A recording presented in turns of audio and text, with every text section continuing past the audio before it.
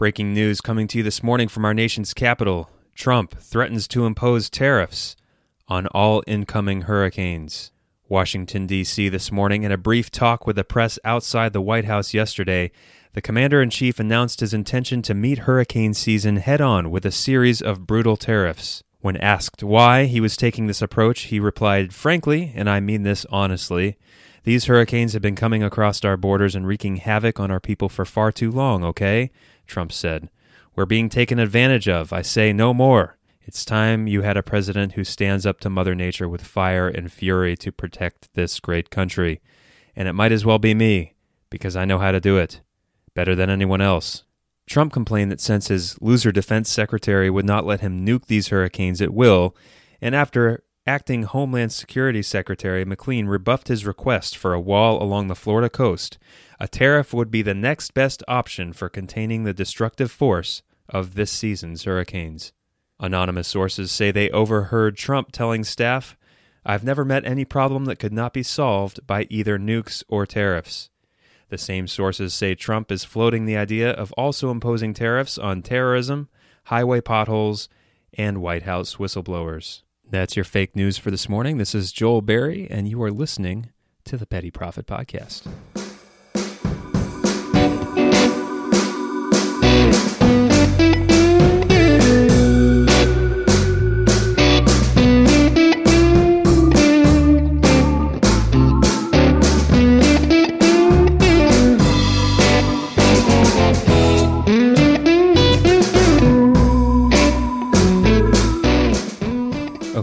So I should probably just make this clear, just in case that story I opened the podcast with, it was not a real story. It was fake. So just, I make myself laugh. That's probably it. That's good enough for me. So speaking of hurricanes and our response to them, we're still seeing massive devastation in the aftermath of Dorian. I was looking in the news this morning and saw that there are still 600 people missing in the Bahamas, and the devastation is just so widespread and just awful down there. Some of the pictures that have come out of the Bahamas, and so the folks there still need a lot of prayer, still need help. But the news has already set its sights on another hurricane out in the Atlantic, Hurricane Lorenzo. This from the Washington Post. Hurricane Lorenzo packs Category 4 winds and presents an ominous climate signal. So it looks like this hurricane is way far out east in the Atlantic. It'll likely never make landfall, which is good. It's even expected to hit some cold water here soon, which will slow down the winds considerably. So all good news regarding Lorenzo, but that's not going to stop the media from turning this into a quote-unquote ominous climate signal. So this looks like it's one of the largest and most powerful hurricanes of record that they've seen this far out east before. And again, don't forget, a hurricane far out east is a good thing. We don't want them west, because that means they're hitting land. But still a lot of media attention on this hurricane as just another hurricane in the trend of powerful storms we've seen in the last several years, and many climate scientists who interpret that as an ominous sign for our environment, for our climate, due to man-made climate change and global warming. I think it's funny how climate scientists have kind of taken the role that was once occupied by pagan priests and shamans who look to the sky for good or bad omens. We think of ourselves as so sophisticated and advanced with all our scientific knowledge and understanding. We're so full of ourselves now, but I think it's so funny how in thousands of years there are two major things that have not changed. One, we still fear the weather, and two, our solution, or some people's solution, is always the same, and that is killing children. Today it's abortion, euthanizing the elderly, and curbing human population growth. It's, we haven't changed much. We repackage and reheat the same thing that we've been doing for thousands and thousands of years, and that is destroying the image of God in humanity. In 1999, that was It was my freshman year of high school. So there you go. That's how old I am, folks. The Wachowski brothers accidentally created one of the great conservative Christian movies of all time, The Matrix. At least that's what I think. While they quickly went on to remedy this mistake with 2 disappointing sequels, the original still stands as a classic for me. One of my favorite moments in the film is when the villain, Agent Smith, who's this sentient computer who's sent to keep human beings under control, the villain, he expresses his hatred for humanity in a monologue that reads really like a modern environmentalist manifesto, or at least like Ricky Gervais's Twitter feed, if you follow Ricky Gervais. He and Agent Smith share similar feelings about human beings in general. I want to play that clip for you here. Take a listen. I'd like to share a revelation that I've had during my time here. It came to me when I tried to classify your species. I realized that you're not actually mammals. Every mammal on this planet instinctively develops a natural equilibrium with the surrounding environment, but you humans do not. You move to an area and you multiply, and multiply until every natural resource is consumed. And the only way you can survive is to spread to another area.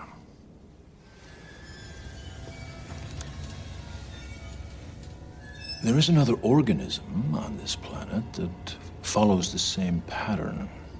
Do you know what it is? A virus. Human beings are a disease, a cancer of this planet. You are a plague, and we are the cure. Okay, so there you have it. Modern environmentalism in a nutshell, folks. Agent Smith's monologue from The Matrix, and it's kind of what happened. This is kind of funny. There's a companion piece on this subject that I wrote. I wrote a few years ago, and it's up on the site now, www.thepettyprophet.com. So check that out when you get some time. It's called Agent Smith and Earth Worship. But I wrote it a few years ago, and so help me, no sooner had I uploaded this piece to the website, I saw in the news Jason Momoa, that Hawaiian guy. I think he's from Hawaii. He's the actor who plays Aquaman, and that Dothraki guy from Game of Thrones. He was speaking before the UN about climate change, and literally ripped off Agent Smith's speech. And I'm going to play it for you in a second here, but he's also channeling Aquaman a little bit. I don't know if he took the role a little bit too much to heart, but he kind of sets himself up as this spokesman for the seas here. So take a listen to this cut. As a human family, through innovation and creativity, we have elevated ourselves and perceivably stand as the most powerful beings on earth. Yet our ego, our fear, and our relentless drive for profits have made us the only species willing to force disharmony with the natural balance of our world. The oceans are in a state of emergency. Entire marine ecosystems are vanishing with the warming of the seas. And as the waste of the world empties into our waters, we face the devastating crisis of plastic pollution. We are a disease that is infecting our planet. And there you have it. We are a disease that is infecting our planet. We are a disease that is infecting our planet. Now, I don't want to pick on Jason Momoa here. He seems like a good guy, and I'm sure very well-intentioned and all that. And, furthermore, environmentalism is good. Stewardship of our home planet is noble and worthwhile. So at a certain level, I agree with him. I sympathize with his desire to care for the earth. But there is another vein of environmentalism that seems to have gone very wrong. The nobility of environmentalism has been woven together with a deep hatred for humanity and a perverted worship of creation. No surprise here, it's kind of been a theme all throughout humanity, and it's been repackaged for each generation.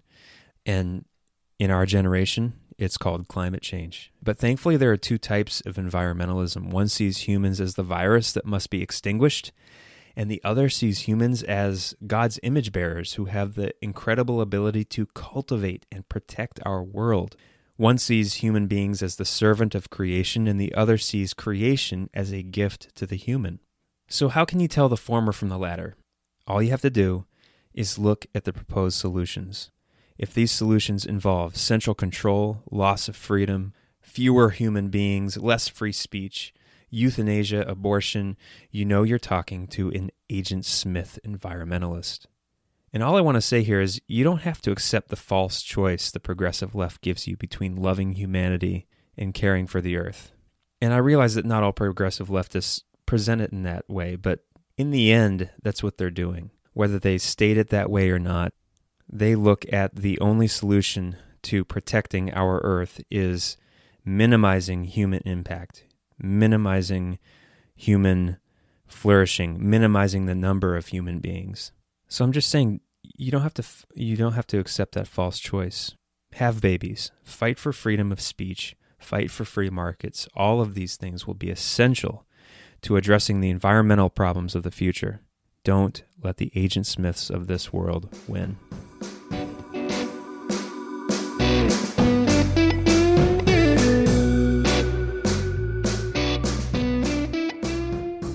You know, there's another thing, too. I think that Christians, we have an instinctive reaction to climate alarmism that often gets left out of scientific debates, and we don't bring it up a lot because, you know, we want to be scientific and rational, and, you know, not a lot of people will accept the premise of the Christian worldview necessarily.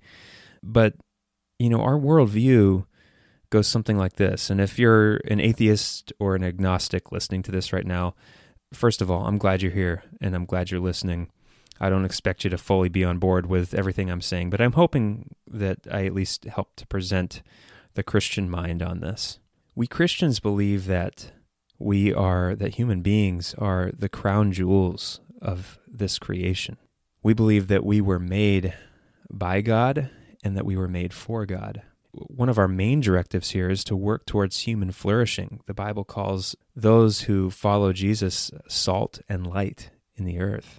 Our directive comes from Genesis 1:28, the creation story. After God created the universe and the earth and all that is in it, he gave this command to the man and the woman. Let me read it for you here now. This is in Genesis 1:27.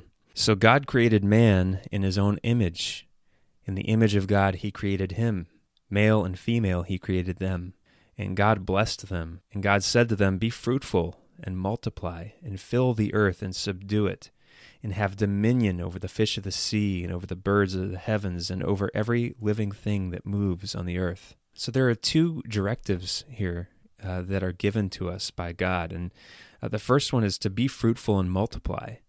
And being fruitful and multiplying, that goes completely counter to the main narrative push that human beings are the problem, that humans are at odds with creation and our numbers need to dwindle. Not too long ago at the CNN climate summit for the Democratic candidates, Bernie Sanders was asked a question by someone in the audience about his approach to climate change. And one of his proposed solutions is to fight for birth control, to fight for access to abortion in the first and the third world, to limit the number of babies. He said that. I mean, it was stated plain as day. These people aren't shy about their worldview and their proposed solutions. They're open about it. And like I said, this ideology, this human-hating ideology has taken many different forms over thousands of years, but it's essentially the same thing. In the 20th century, in the mid-20th century, late 1960s, 1970s, it was overpopulation. A guy named Paul Ehrlich wrote a book called The Population Bomb that took the world by storm. And it painted this terrifying picture of what human overpopulation would do to the planet. And the first sentence of the book really sets the tone for the rest of the book. And I'm I'm getting this from an article from the Smithsonian. I'll link to it. It's an interesting article.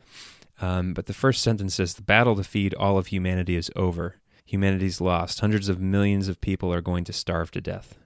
Nothing can prevent a substantial increase in the world death rate." And his central, argument, his central thesis was that there was too many people packed into too tight spaces, taking too much from the earth. And that unless we drastically cut down our numbers, that we would face massive starvation on a dying planet. And this book exploded. Organizations and governments all around the world responded, and they responded with swift and decisive action to this. Elric painted a terrifying picture. And listen to this. Doesn't this sound a little familiar? In an interview with CBS News in 1970, he said, "Sometime in the next 15 years, the end will come." I guess that didn't happen. Now we're 12 years away. They keep changing the timeline. Everyone immediately reacted. The International Planned Parenthood Federation, the Population Council, the World Bank, the United Nations Population Fund, the Association for Voluntary Sterilization, and many other organizations promoted and funded programs to reduce fertility in poor places, of course, always the poor, always the lower class that are targeted for this. And the results, according to this article, it says the results were horrific. It was an anti-population crusade. Quoting from the article here, it says, some population control programs pressured women to use only certain officially mandated contraceptives. In Egypt, Tunisia, Pakistan, South Korea, and Taiwan, health workers' salaries were in a system that invited abuse, dictated by the number of IUDs they inserted into women. In the Philippines, birth control pills were literally pitched out of helicopters hovering over remote villages. Millions of people were sterilized, often coercively, sometimes illegally, frequently in unsafe conditions in Mexico, Bolivia, Peru, Indonesia, and Bangladesh. In the 1970s and 80s, India, led by Prime Minister Indira Gandhi and her son Sanjay, embraced policies that in many states required sterilization for men and women to obtain water, electricity, ration cards, medical care, and pay raises. Teachers could expel students from school if their parents weren't sterilized. More than 8 million men and women were sterilized in 1975 alone. At long last, World Bank Robert McNamara remarked, India is moving to effectively address its population problem. And then, of course, we had China, who adopted the one-child policy that led to huge numbers, possibly 100 million forced abortions, often in poor conditions, contributing to infection, sterility, and even death. Millions of forced sterilizations and abortions occurred. Just awful, awful stuff. And this was in the mid-20th century. This is nothing new. This is nothing new at all. I mean, you look at what they're still finding. They're still finding in Peru today sites containing hundreds and hundreds of sacrificed children. These sites are littering South America, all over these Aztec, Inca, and Mayan sites. Child sacrifice. Thousands and thousands of children were ritually killed to appease the gods, to change the weather. They're now saying that they think that this was done in response to the El Nino weather pattern. And again, we're not superstitious like that anymore today. We don't worship Inti, the sun god, the way the Incans did, but the fear of the weather is still there, and the solution is still the same. Still the same. It's almost as if there's someone at work who hates humanity and who is duping millions of humans into following his agenda. So, be fruitful and multiply. Be fruitful and multiply. That was a directive given to us by God. And Christians, we believe in God and we trust Him that He will take care of us, that we can faithfully be fruitful and multiply and have kids and raise them up to love God. And it's not on us to worry about how our population is affecting the planet. The planet belongs to God. And in the end, how did the story of the population control efforts of the mid-20th century end? How did that story end? Well, their efforts didn't work. The population still exploded. I mean, it exploded. I mean, we now have over 7 billion people on this planet. But what happened? These millions of children that were born, these generations of people that entered this world, they innovated and they built and they came up with ideas and solutions and technology that made growing food more efficient, medical devices and treatments that preserved human life, found more ways to harness energy and resources on this earth to support human life. And that overpopulation concern that existed is all but vanished, even though our population has exploded in the last 60 years. And so you see in that case, human beings were not the problem, they were the solution.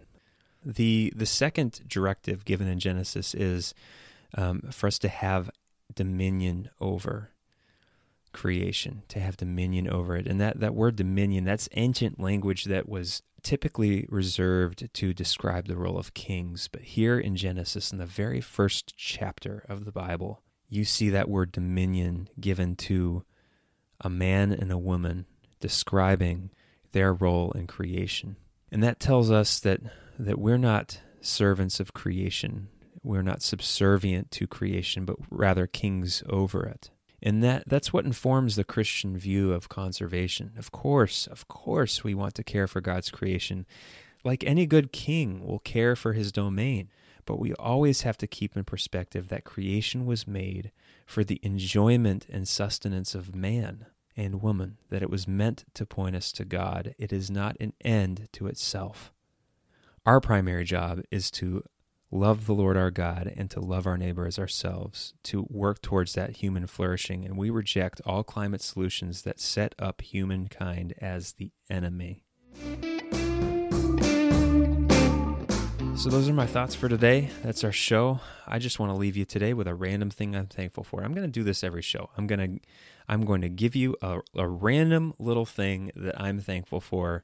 And, maybe it's more for me than for you. You'll probably think I'm a weirdo, but I think it's good. It's good to remember what you're thankful for. It's good to reflect on that on a daily basis. It's good for your soul. So I want to tell you that I am thankful for spiders. Okay? Stick with me.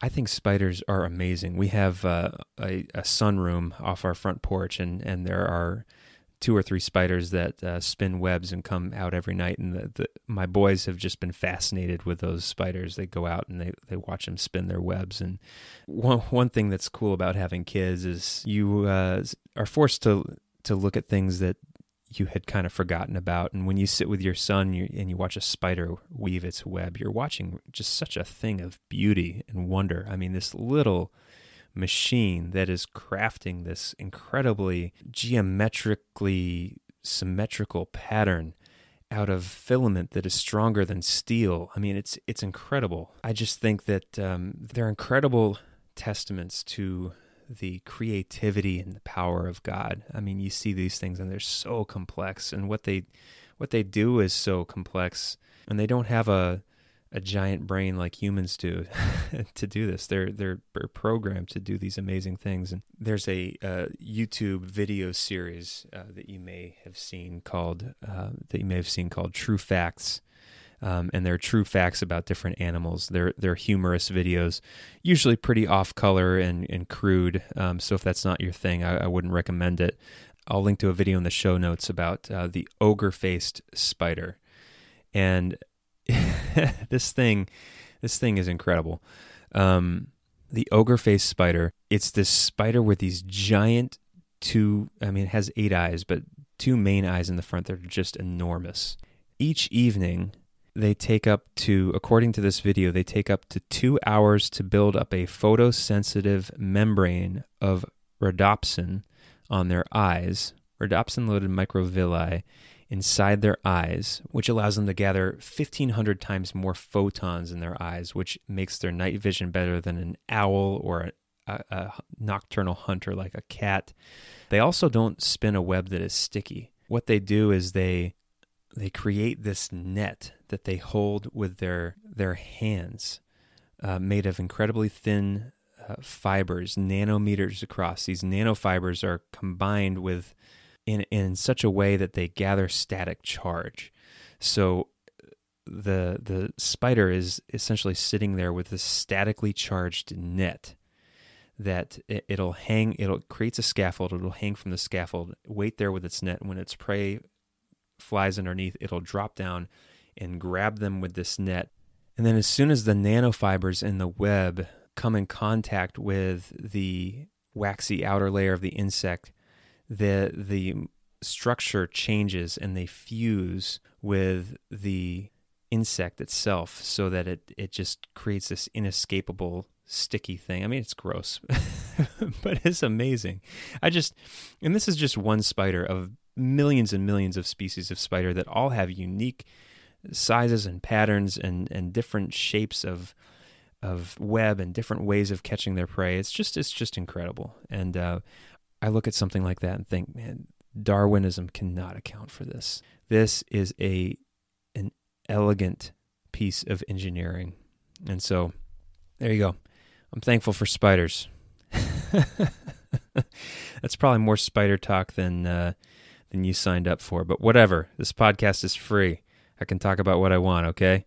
Spiders. I'm thankful for them. I'm thankful for you. Thank you for listening. I'm glad you joined me. I hope it was uplifting to you, and I will see you tomorrow. Thank you very much. This is Joel Berry, and this is the Petty Prophet Podcast.